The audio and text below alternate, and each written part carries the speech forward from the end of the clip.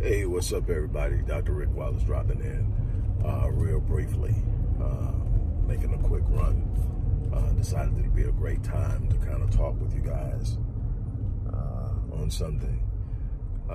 Just a light dip off into politics, reigning into the area of socioeconomics and how it's impacting the Black community. I think that right about now, and I could be a little off or wrong, but I think right about now, we're actually starting to see where it's starting to set in with a lot of Blacks who have been prolifically and consistently Democrats, passed down from generation to generation solely off an idea of principle, and that somehow Democrats were doing better by us than Republicans, without truly ever examining the facts to understand how we were impacted under Democrat administrations, Dem houses and Dem senates and all of the above. But I think it's starting to set in now that today's Dems, for a lack of true policy and the presence of old, outdated rhetoric with no bite, no true sense of purpose, as far as Blacks are concerned, as far as the disenfranchised are concerned and the impoverished are concerned. And notice how I separated Blacks out. We've got to be very careful in allowing ourselves to be lumped into the idea of minorities, because minorities very rarely, when they say minorities or they say people of color, it very rarely ends up representing or being beneficial to us. It's often using our battle cries and our complaints and using them for leverage to create opportunities for other people. I can't get into that in depth right now because that's not why I'm here, and I'm on a limited time frame. But what I want to get across is because of that, because there's no Dem rep right now or candidate for president that has any true policy in place for betterment of people who are disenfranchised, starting with Blacks. There's no momentum. You don't see anyone just standing out, no one that's moving to the front, no one that can even gives the inclination that they have the ability to galvanize a nation and lift the spirits of a people as a nation or a country or whatever you want to call it. There's nobody there. And as that begins to set in with Blacks, we're finally starting to see what I've been saying for quite some time now, is that if nothing changes in the next 6 months, we're going to see another 4 years of Donald Trump. And there'll be those that'll say, well, he's right now about to start an impeachment trial. And you've got a couple of Dems that are about to jump ship and move over to his side that already said that in the Senate. Then you got Senate Republicans that said they don't care what happens in the trial. They don't care what evidence is presented. They're not going to vote to remove him. And they are very stern about that position, and they have no intentions on shifting that. So this is all for the sake of show, for the sake of presenting the idea or illusion that they addressed the issue. It's to distract you from other things that will be going on at the time. While the House process was going on, they gave him $738 billion for things he wanted while impeaching him. So the thing is this: what Blacks should be focusing on in the midst of what's happening now, in as far as the candidacy for presidency, the push for presidency, the election in 2020, and all of this, what we should be focusing on is how are we going to empower ourselves.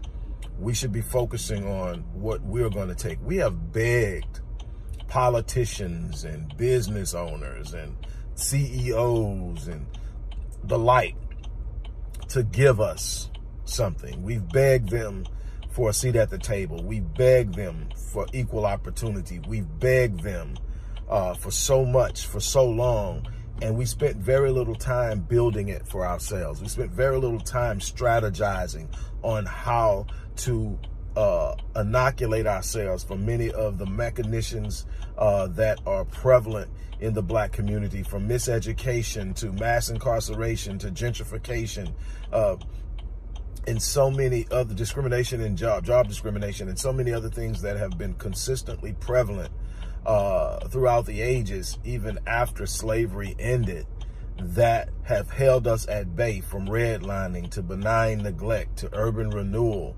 to the black codes, to convict leasing, all of these different things that have worked against us. We have not spent enough time. I've talked about it over and over again. We need to develop think tanks of great minds who understand the dynamics at play and understand how to strategize and to respond. That's how we're going to get our footing. It's not going to be given to us. We're going to have to establish it. That's our responsibility to ourselves. That's our responsibility to our progeny, to future generations, is to sit up and say, we cannot turn over this life in this country to the next generation in the same condition that we received it. That's failure. That's unacceptable. And it's something that can be changed. That I don't buy into a sense of hopelessness. I buy into a sense of weakness. I buy into a sense of laziness. I buy into a sense of entitlement. One of the biggest things that they did to us to shut us down was entitlements. Welfare, food stamps, housing, all of those things that made us relax. An entire population, an entire part of our population relaxed.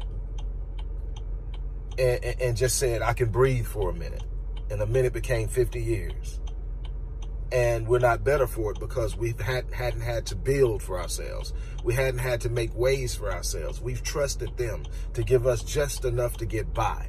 We've trusted jobs to pay us just enough to get by. So we show up to these jobs doing just enough not to get fired, and they pay us just enough for us not to quit. And we go on and on and on and wonder why we don't have the things we need. It's because it's not something that can be given to you. You don't get wealth, you build wealth. You don't get power, you accrue power. You establish and develop power. You've got to have a power plan to have power.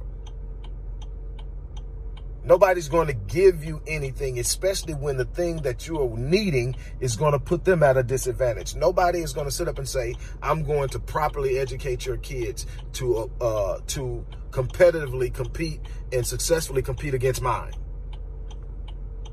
I mean, we really don't take time to think about how this thing works.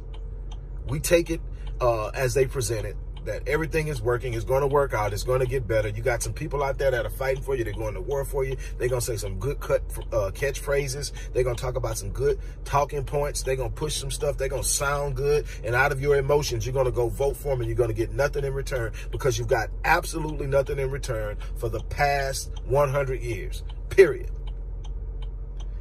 You are going to have to create a power structure, an infrastructure that establishes and sustains power so that you can function through your power. Your power is what gives you impact. The power is what ensures that your presence is felt. It's through power that people start to pay attention, not because they feel sorry for you, not because you're running around whining and complaining and throwing temper tantrums. That's all a protest is. If a protest is not backed by economic power that has the ability to negatively impact those that you have a problem with financially and socially, it's not going to have anything. It's you sitting up. It's a collective. All a protest is without economic power is a collective temper tantrum.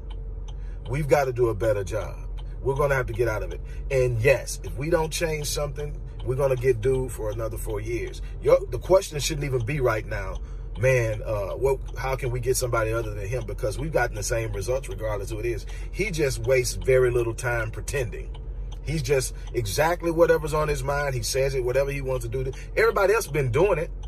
They just been talking different and hoping you are listening to what they're saying instead of watching what they're doing. That's all that has happened. We haven't gained any ground any other time.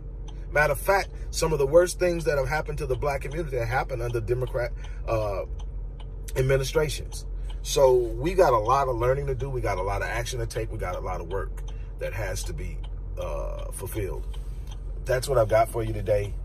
You guys have a great day. I got to get some things done, but I just wanted to have that conversation with you. Oh, man, that blinker been going the whole time. Oh, well. Have a great day. Look, I'm going to come back to you as soon as I can, but I needed to drop that on you right away. I'm out.